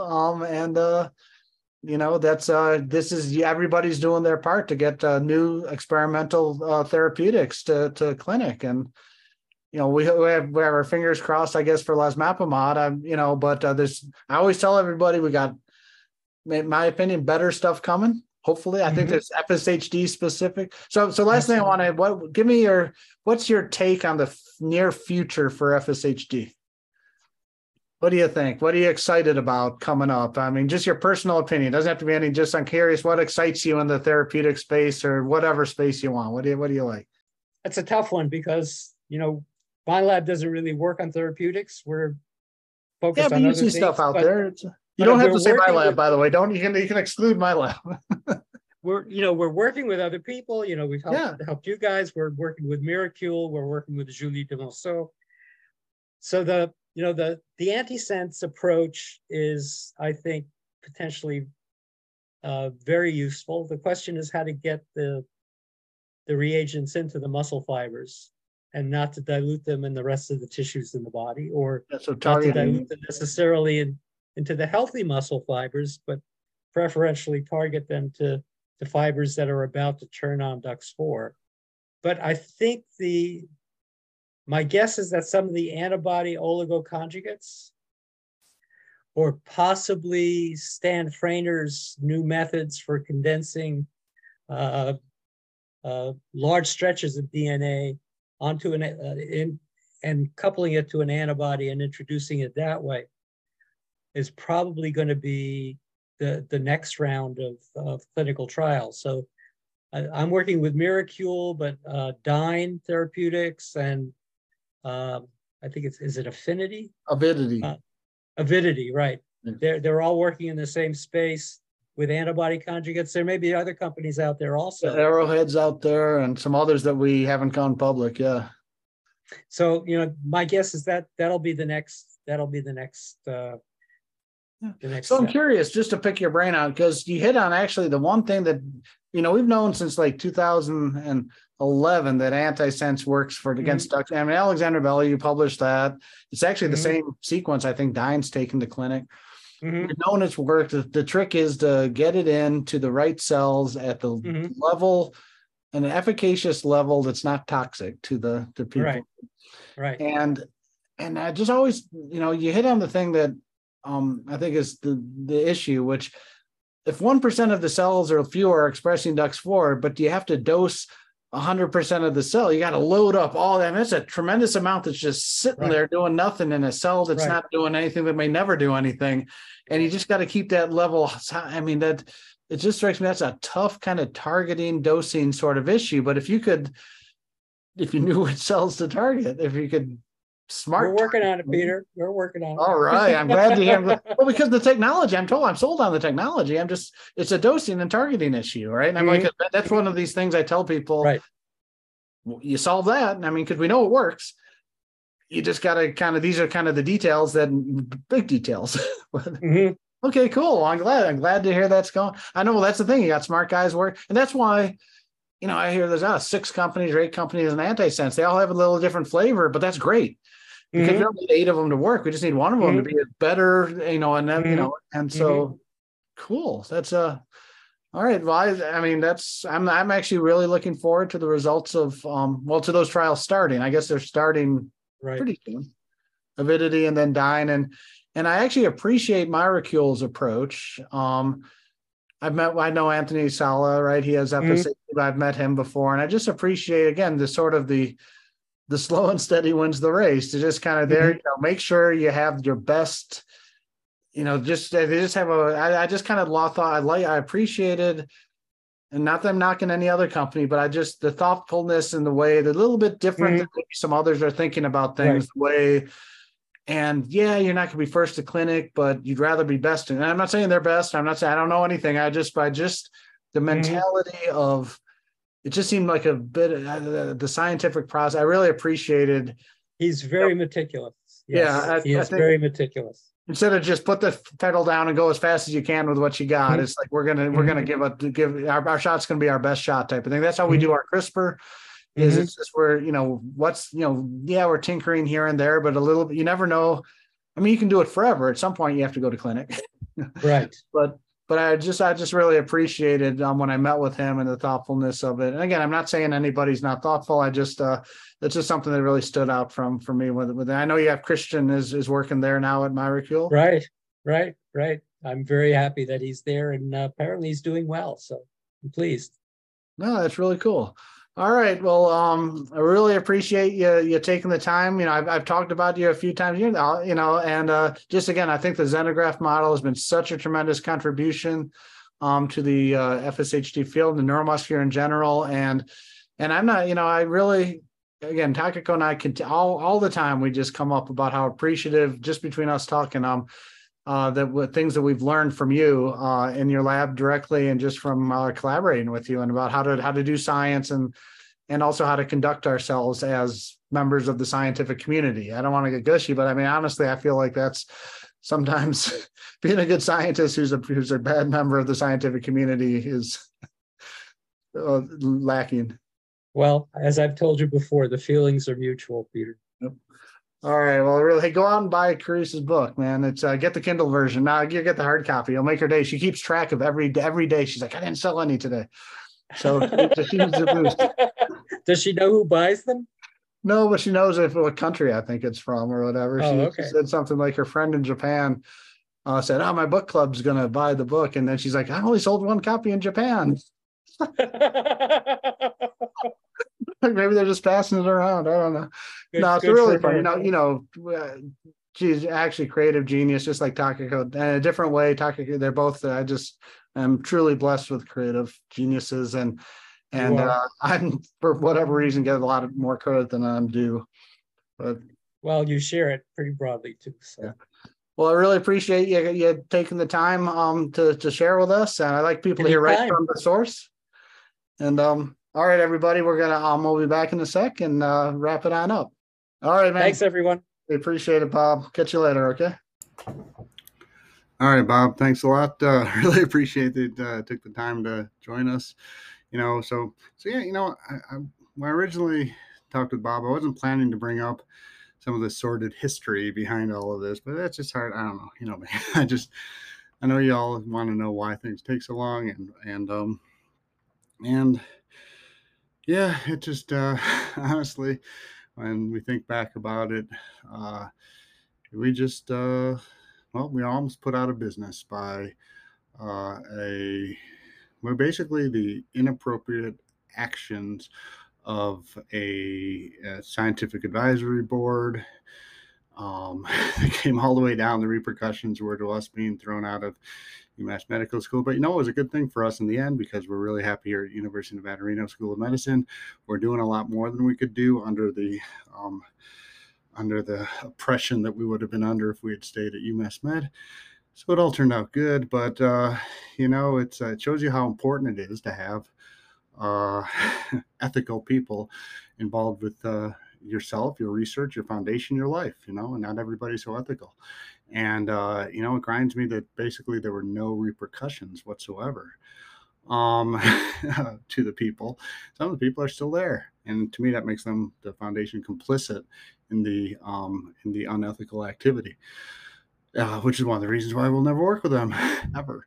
I take the Maya Angelou approach of when somebody shows you who they are, believe them the first time. Okay, but Bob's a lot more forgiving, and he wanted me to pass on that a couple of things. First off, there was the detail of, we want to sure we get the details right. It's not clear that the grant was ever awarded or not awarded.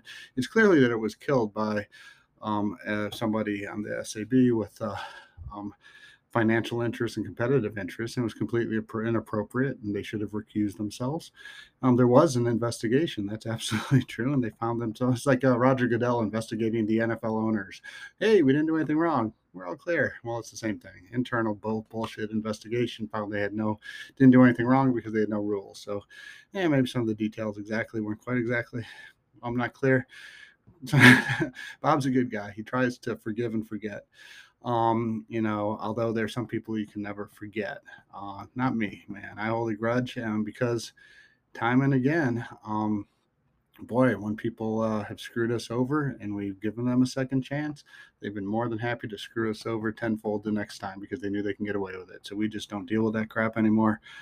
But Bob wanted me to pass on that, he actually, interestingly enough, has a good relationship with the FSHD Society. They have since supported him with some of his work. He's got a good relationship with Jamshid, and who was not present not part of the foundation when this all went down originally. So there's somebody new in there, and so there have been some changes, hopefully for the better. Although, you know what, I can just look at the website and tell you that some of the changes, well, still need to be made.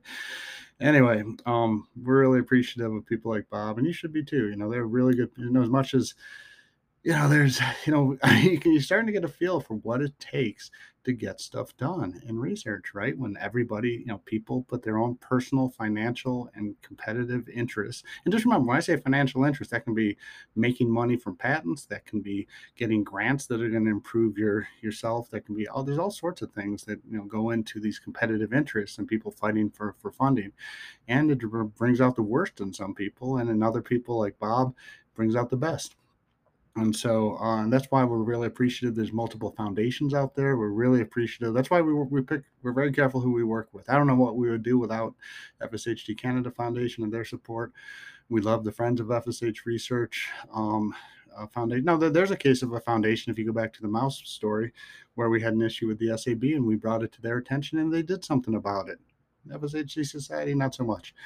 The FSHD Global, really appreciative of them as well. They're just doing a great job and really responsive to their constituents, bringing diagnostics and ultimately clinical trials, hopefully to Australia and New Zealand. And Chris Carino Foundation, I know it's so much work to run these foundations. We're so appreciative of those families that put in all this time to do it. Chris and Laura just doing a great job there. Again with Terry and Rick Colella at Friends, and Neil Kamard up and his wife Kathy up at FSHD Canada, and Solve FSHD is filling a niche that needed to be filled as well. That's just a different thing. So it's good to have multiple avenues for support. Thank God there's no general contractor that can crush the competition and get things wrong. Just remember, if decisions were up to one group, the xenograft model wouldn't exist, the FlexDux4 FSHD-like mouse model wouldn't exist, and our mini pig model wouldn't exist. All of these critical tools for getting therapeutics to clinic were all rejected soundly and thoroughly, and frankly, as far as I'm concerned, they tried to be stopped by the big player in town because they wanted control and to monetize it and have the wrong agenda. So thank God for the small businesses out there and the small foundations out there that are doing the big work and the heavy lifting that others take credit for. All right. So hey, anyways, thanks a lot, Bob. Loved having you on. We'll have you on again. Catch up maybe on some more. We could have talked forever, so we'll get you on some more. And I'll let you all go. Hope you all have a good weekend. And all right, man. Catch you later.